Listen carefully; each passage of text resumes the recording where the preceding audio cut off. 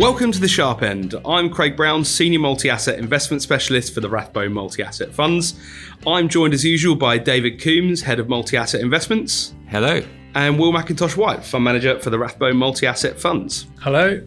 On this month's episode, David, Will and I are going to be discussing the outcome of the Jackson Hole meeting and whether this changes anything for us. The US housing market, which has felt some of the pain of this rate rising environment. And lastly, we're going to turn our focus to the gaming industry, given the flurry of news and rumours in that sector over the last few months or so. However, as usual, before we get on with the show, we're going to go through the usual do's and don'ts, so please listen up. This podcast is intended for professional investors and must not be shared with a non-professional audience.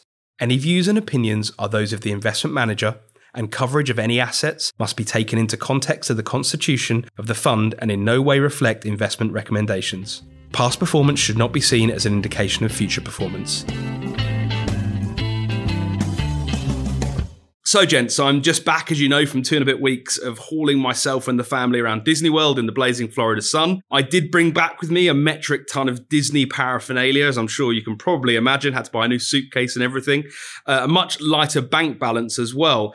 But I did also bring back with me a bit of a sense the US feels a bit different to the UK at the moment. When I was out in the Sunshine State, there wasn't this feeling of impending doom that there seems to be confronting us in the UK, where pages 1 through 12 feel like it should come with a brandy or something. People are still spending money in the US, and the Americans I spoke to whilst they were there don't seem to be feeling the pinch as much as we are here in the UK. Prices in Walmart didn't feel as eye-watering as they are in UK supermarkets.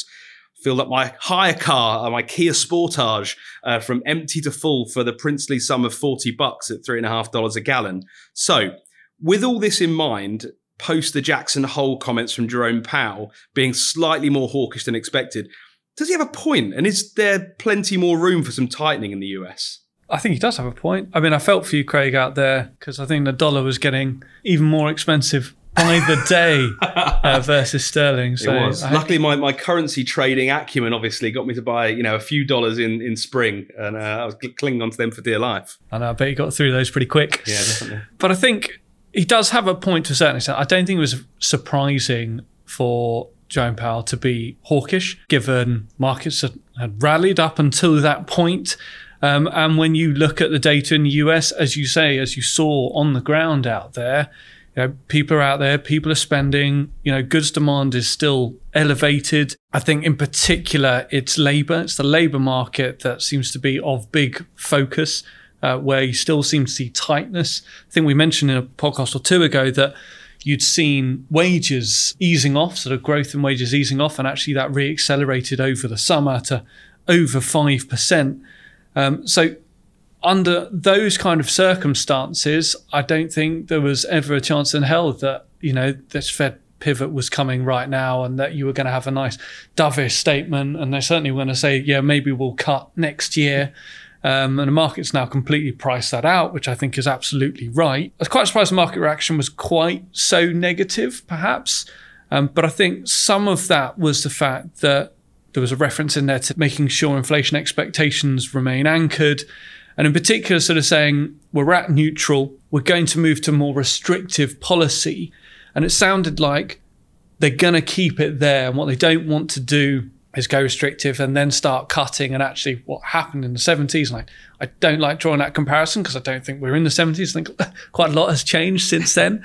But what happened then is that inflation expectations didn't really become anchored, and actually they re-accelerated when the Federal Reserve started cutting and got away from them. And I think that was what Powell was trying to quash, and markets have taken that quite negatively to basically say, okay, we got more hikes coming and we're not cutting probably for the whole of next year. I think I will decide whether we're near the 70s or not, as I was actually there compared to you two. But I can confirm this does feel, okay, it feels slightly similar in some ways, but very different in others. And we didn't have a pandemic in the 70s, just to throw that in there.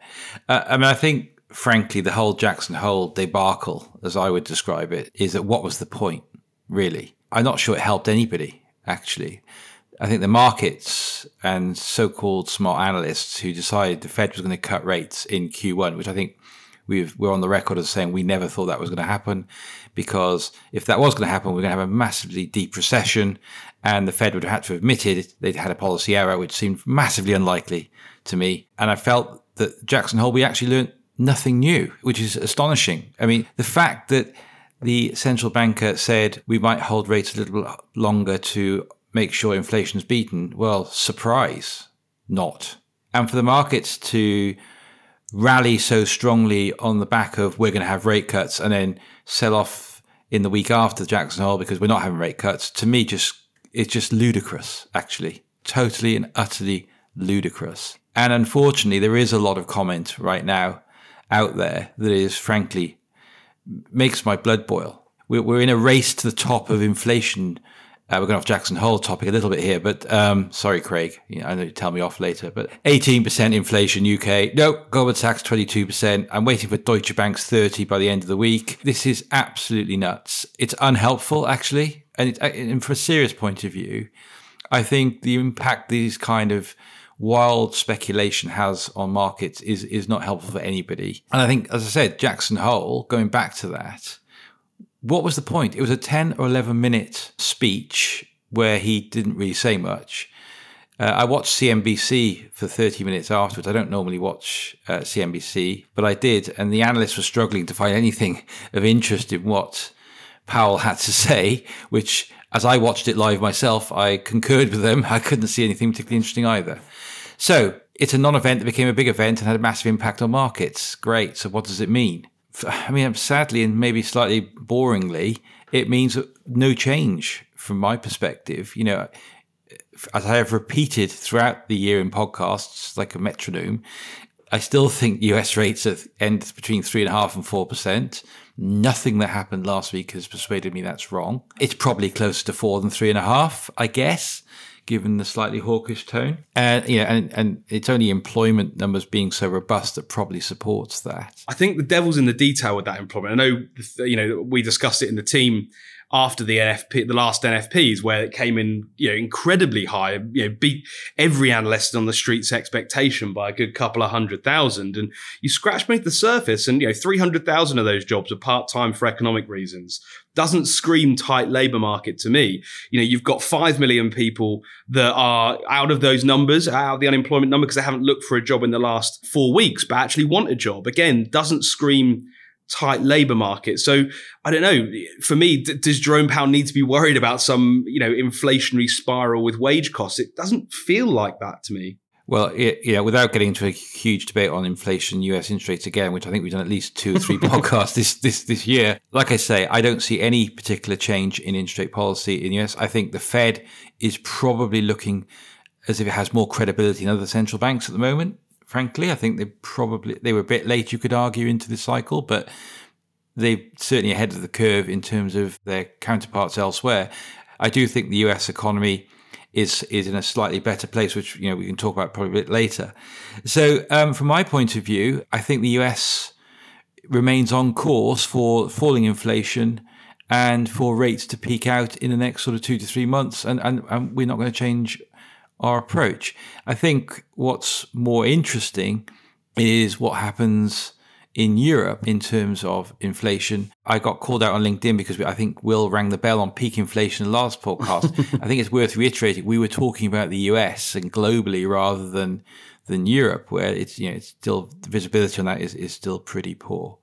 So yeah, I think Jackson Hole, null event in terms of impact on monetary policy. And let's not also forget that during the same week, Biden announced that we would have debt relief on student loans on, I think it was earnings below $110,000. So yeah, we're having fiscal easing, which also would have meant Jerome Powell would have felt more confident in raising rates. What is interesting is on the level of belligerent hawkishness that I think the Fed have shown. And whilst they didn't really say anything, I do just wonder if it will give other central bankers ideas about being a bit more hawkish, particularly in the faces, as we said, that ever-increasing inflationary pressures in the UK and Europe. And certainly, in the UK, if we see some policies on the domestic front when we have a new prime minister, it wouldn't surprise us, I think, to see Andrew Bailey and the MPC pushing on rates a bit harder in the UK. Well, certainly the gilt market seems to be agreeing with you, because you've seen the 10-year gilt pushing towards a 3% yield. And we've taken the opportunity this week of adding credit to some of the lower risk mandates as those nominal yields push higher. So, you've seen a bit of weakness in sterling bond markets this week, and I think that probably supports that view. Great. Well, I think probably now an opportune time, given you mentioned student debt, which kind of plays in a little bit to this housing theme. But, that is one area, housing, that's really felt the brunt of this rate rising environment. And you can understand because, monthly mortgage payments are pressing higher at quite a clip, with the 30-year mortgage rate having doubled now.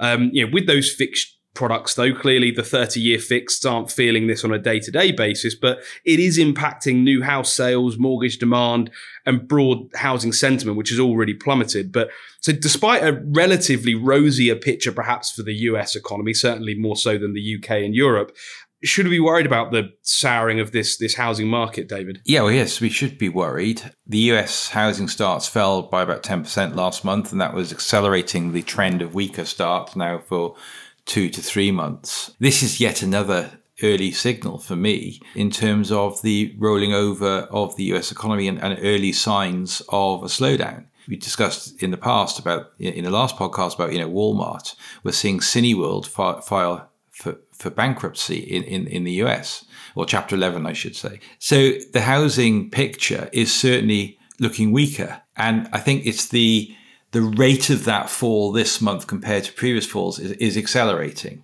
quite markedly, in actual fact. As I say, down 10% month on month. And of course, you find yourself in this really strange position where that bad news is good news.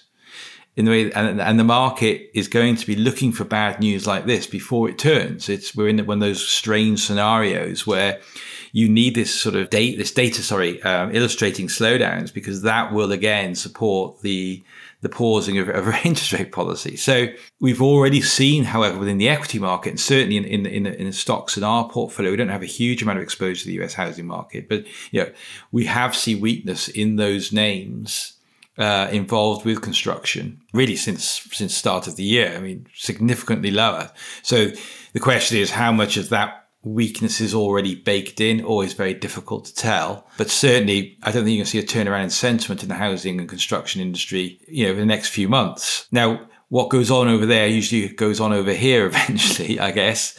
And, what does this tell us about the UK housing market? And certainly, our listeners, clients will have a particular interest in housing. It does feel like we may start to see a pause in housing in the UK. You've only got to look at the house builders. Some of them are yielding, I think, double digits right now. They've had a terrible year as well. So again, is it already baked in? It's certainly, we've not seen falls in house prices of any significance yet in the UK, but we are seeing increased pushback against support for second homeowners, buy-to-lets, on top of higher interest rates. And if the Bank of England does raise rates to 4%, which is many people now believe, will take mortgage rates, okay, those on fixed will be okay for the short term, but new mortgages, you'll be looking at rates of sort of 5, 6, 7%. Compared to where we were 2-3 years ago, that has got to have an impact on home starts in the UK. And of course, that impact is felt much sooner as well, because we don't have those 30-year fixed products like the US, as we've discussed in the past. So you might be on a 2-year fix, but if you roll off in the middle of next year, your mortgage payment could be going up by a few £100 a month. And in the face of, those energy price rises as well, that doesn't paint an overly pretty picture for people's sort of housing affordability. Yeah, I mean, I don't have the stats, but I think people do fix up to 5 years these days. So it's 2 to 5 years. But how that breaks down in terms of the housing, the current leveraged housing market, I don't know. But certainly for new entrants. Now, you might argue that house prices falling 10% of the next 18 months might be a good thing.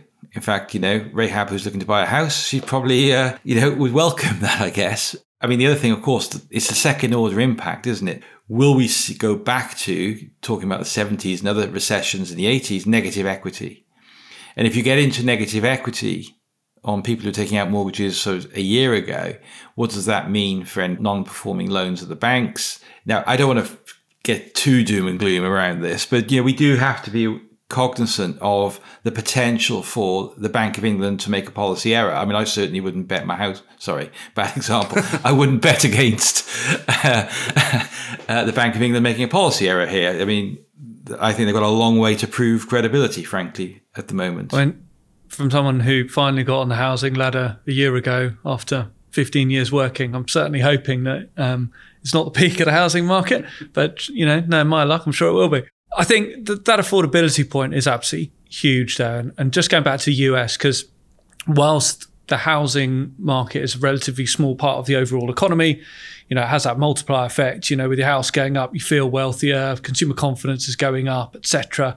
So it is absolutely key to the US economy. And there is no doubt that we are seeing a little bit of weakness in there. But, you alluded earlier to the student debt relief package. One of the interesting things reading about that is whether that will lead to a wave of new demand. And the reason I say that is when you actually look at the figures, so you're talking about 43 million people with student debt, 20 million are going to have their entire debt cancelled. And supposedly surveys around those people are going to have their entire debt cancelled. 24% are planning to buy a new property with their so-called savings. So in theory, you could have anywhere up to 5 million people now deciding that, it's time for them to get on the housing ladder and buy a new home.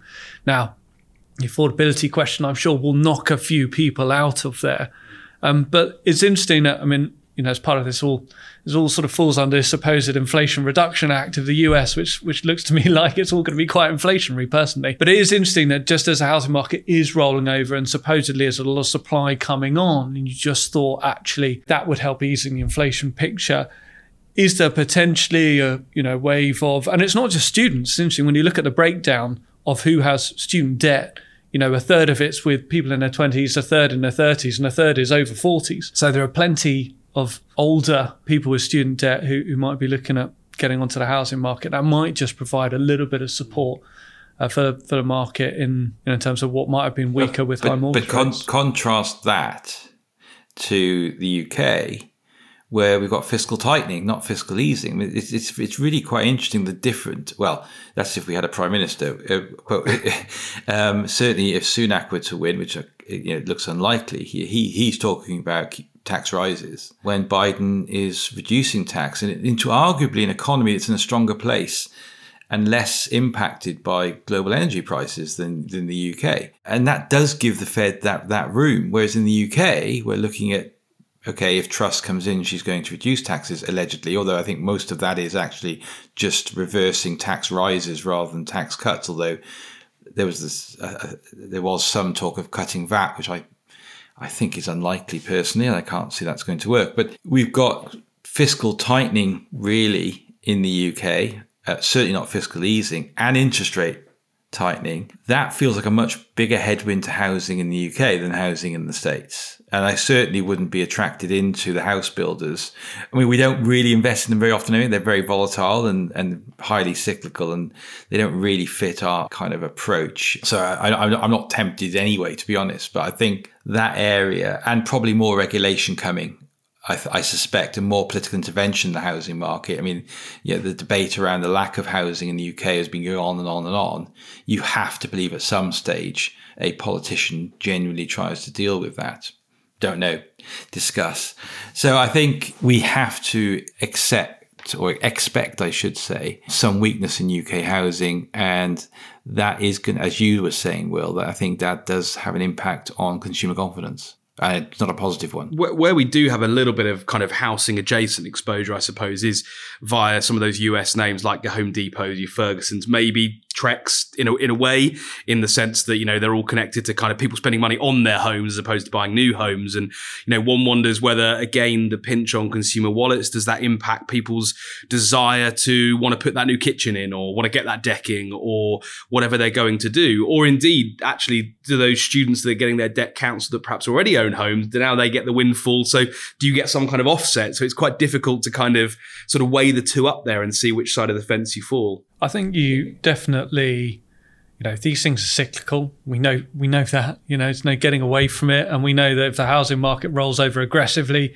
these things are going to sell off. And as David pointed out earlier, there has already been some significant weakness in these names. I think they fared a bit better than some of the house builders and have been more resilient. And again, they're names where we've looked at the strength of the balance sheet. Certainly a name like Ferguson, which once upon a time, was A, much more cyclical, and B, had a much weaker balance sheet, certainly going into the housing crisis of 2008. These names we think can comfortably get through. These markets are very fragmented, particularly Ferguson's markets in the B2B. Short term, there'll be some weakness. Longer term, they'll end up taking share and come out stronger. So I think if housing market rolls and we have a difficult / recessionary environment, you're not going to hide successfully in these names, but longer term, they're quality names where I think we feel relatively comfortable. I mean, they're certainly not defensives, right? I think we can definitely agree on that. And Trex's share prices come back quite a long way. Ferguson and Home Depot have actually held up better, but I think we would expect them to be weaker.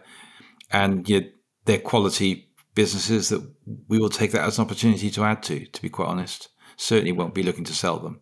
So it feels like a good time to move on to our last topic. So it's been a good few years since I dusted off my PlayStation controller and spent a few hours battling the forces of evil or trying to get Arsenal to finally win the league again. But for many people, those controllers never gathered dust, and rather they might be fused to their hand in some cases. So, the gaming industry is already pretty huge. Revenues far outstripping Hollywood already. The pace of growth doesn't seem to be, waning at all. And, we've owned a basket of gaming names in the portfolio for some time to benefit from the long-term trends in that space. But we've seen some M&A activity recently with Activision Blizzard in the process of being acquired by Microsoft, recent rumors in the space of Amazon considering a bid for EA, although EA have refuted that. So, are we expecting to see more M&A in this space? And how else can we get access to the gaming names, Will, other than those direct gaming producers? I mean, the direct gaming producers, as I say, it's sort of a bit of a war for content and talent at the moment in this space. And so I don't think it's a big surprise to see, those larger names like Amazon. And you might not think of Amazon as being a particular gaming name, but of course, they have things like Twitch, which is a live streaming platform. And one of the great pastimes of the youth these days is not just playing games, but it is watching other people play games, whether that's on Twitch or YouTube. And I was talking to my nephew last night in preparation for this. Those are his two favourite platforms to watch people play on. So it's no surprise to see these names being a target. I mean, I think when we picked them up, we knew that there were only a handful of, for us, the high quality, bigger names, and we've picked up stakes in most of them through that basket. And I just think this continues to be a really attractive space. You talked about the size of the market. It's over 200 billion. Which is even bigger than when we first started coming into this space. I think in 2018 when we put this basket together. I think that's nearly doubled actually, those revenues. And it's not just my 12-year-old nephew, might be 13 now, he'll kill me for that one. But your average gamer's mid-30s, they're actually earning a decent wage. And of course, the structure of this whole market has completely changed in terms of it's not buying those physical games, it's digital. And often now it's not actually buying the games at all. You think of Fortnite, which was the classic name that came in, and people got very worried about Fortnite disrupting this space and free games disrupting this space. But I think it's a model a lot of producers are looking at. And rather than just buying those games, it's in-game purchases, whether it's for a new skin, for a new dance. David's looking a bit confused. I'm sure. What is your new dance? I didn't actually know you could buy a new dance, but I was reliably informed that last night. But a new weapon, etc. And my nephew again he says he pays £2 a month for this. His friends pay £10 a month for this. So you're getting this regular spend on something that people spend a lot of time on. You can argue it's very good value for money in terms of a form of entertainment. I'm not going to say it's recession proof, but in terms of when you're thinking about how you're allocating your spend if times get tough, I think you're going to cut your 10, 15, £20 cinema ticket a lot more quickly than you're going to cut your gaming spend when you can spend a lot of time on a free game and just spend a little bit of in-game purchases. So I think these are really an interesting place to be. And I think, the big names like Microsoft, like Amazon are going to continue to look at some of the content providers. As somebody, we talked about the 1970s earlier when I was watching Crackerjack and we were playing electronic tennis, I think was about as sophisticated as the computer gaming, and that's probably the last time I played one. So this is not my area of expertise. I think it's pretty fair to say. So I'm just going to slightly point out to the weaknesses in the sector in some respects. Clearly, the size of the market, the opportunity, the increased focus on recurring revenues, this is a very good area to invest, and it also is clearly an area.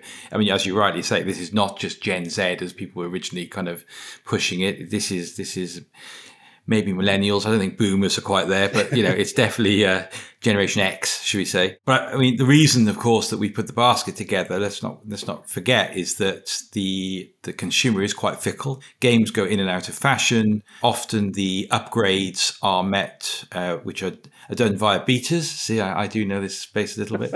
Often they disappoint in pre-markets. That can have a big impact on the volatility of the share prices. We've seen Ubisoft, one of the names we own, which has repeatedly seen delays in new games coming to market. I think EA has been the same.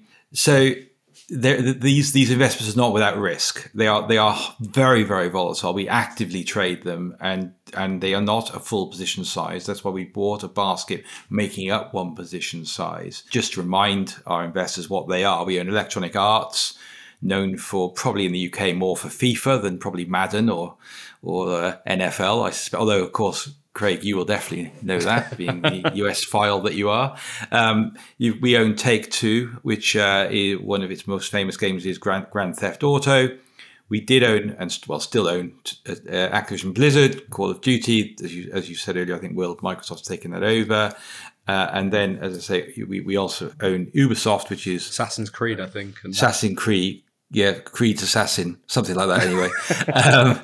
And what we've done is we've replaced Activision, given that takeover, with NVIDIA, which is not a game studio. It's more the hardware and software, the graphic units that support gaming and make specialized gaming hardware. I mean, amongst other areas, I mean, NVIDIA is also used in manufacturing as well and other industries, but clearly has a niche, almost a dominant position in both hardware and the software that supports gaming. And so it allows us a slightly different way into that market. And actually, it's still a relatively volatile stock. We've only bought it recently after it's come down quite a long way with the NASDAQ this year. So it's been a good opportunity to buy it. But it means you're not exposed to just one studio in the same way that you are with the others. So I feel a little bit more relaxed about NVIDIA maybe being a slightly bigger position maybe at some stage than the gaming studios. Well, excellent. I personally can't wait to see what dance Will has bought for his new character on Fortnite, or whatever his nephew has clearly got him into playing or watching on Twitch these days. But so we've reached that part of the show, the any other business part of the show, which gives us all that space to rant and vent our spleens ever so slightly. I think I'll probably start on this one, and I'll let Will and David follow. But as I mentioned earlier, I've just come back from the States, and yes, I did do the Disney World thing. I used the excuse that it was for the kids, but I used to go before the kids were born. So to be honest with you, I can't really use that excuse. But what I found really bugged me, amongst a few things actually, whilst I was over there, was you were sitting on a ride, and the person in front or behind you would have their camera out with their light gleaming, videoing the entire ride, sort of disrupting your experience because you've got this light shining everywhere. I just found it incredibly annoying because I kind of felt if you're on the ride, just experience the ride and have a nice time. Don't ruin my experience by shining your light everywhere and then post it on Instagram to ruin everyone else's experience. It's a bit of a spoiler alert sort of situation. I found that very, very annoying. Just enjoy the ride in the moment and put your blooming phone down. And just to remind us, Craig, you went to Disneyland, what, for your kids' benefit or yours? I mean, again, I was wearing a lot of Mickey ears. I think Craig's children are 1 and 3. I'm just putting it out there. So, David, come on then. What's your any other business? Well, it's LinkedIn actually. I think LinkedIn is incredibly powerful and it's very useful. However, some of the speed dating on LinkedIn is getting me down. I am constantly being asked to connect with somebody and immediately try and sell me something. And, on a first date, I don't expect that. I expect a little bit of wooing for a couple of days on LinkedIn before coming straight in and trying to flog me a fund. And let me just we don't buy funds, right? So everybody who's listening to this or is following it via LinkedIn, we do not buy funds. So stop sending me emails, phoning me, or LinkedIn messages saying, do you want to buy my fund? It's really interesting, actually, the amount of US hedge funds have contacted me in the last 3 weeks. And I'm not kidding, every single day. And each email starts, my fund is up this year. Do you want to buy it? No. Craig's obviously been passing out your business cards. Yeah, exactly. I did take a stack with me, to be honest. So.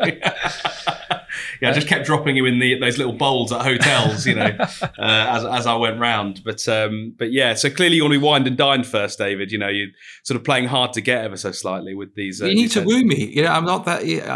I'm sorry, that's just not going to happen. I do not give out a purchase on the first contact. A very eligible financial bachelor, David is. By the way, I don't have business cards. I've gone digital.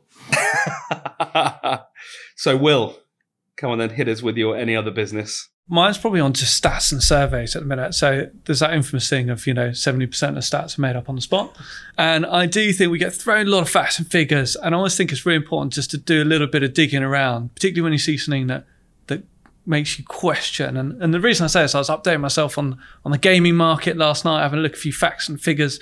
And I came across one which was 70% of parents see gaming as a positive influence on their children. And that made me think, because I don't think I've spoken to a single parent ever who has thought that gaming has a positive influence on their children. So I did a bit of digging. I went into the bibliography, as it were, and that came from a survey by the ESA. So I did a bit more digging. Of course, the ESA is the Enterprise Software Association. So unsurprisingly, a survey done by a collaboration of gaming companies concluded that parents actually see gaming as a positive influence. So I think make sure you just dig around and, check where your stats are coming from. I think you're a conspiracy theorist, frankly. I believe it. I bought Will back a pair of tinfoil Mickey ears. Well, my favourite stat, of course, is the well-known cologne that works 60% of the time every time. So, but no, thanks again, both for your venting your spleen with me. But thanks for joining us. And we hope you'll join us again for the next monthly instalment of The Sharp End. If you didn't listen at the time, please feel free to go back and listen to our earlier episodes. Last month, David, Will and Rahab discussed whether we might have seen peak inflation in the US, how the Tory leadership race made us reassess the up and down sides of deregulation, and how water has become an exciting investment topic and theme for us. Don't forget to email us with your thoughts and feedback or suggestions for future topics at the email address we mentioned a few episodes ago, which is thesharpend@rathbones.com. And you can subscribe to the podcast on all major podcasting platforms. And please don't forget to hit the like or subscribe button. Please also feel free to rate and review us if you've got some time. And if you'd like to hear more about the Rathbone Multi-Asset Funds, please speak to your usual Rathbone sales contact or visit the website at www.rathbonefunds.com. Thanks again.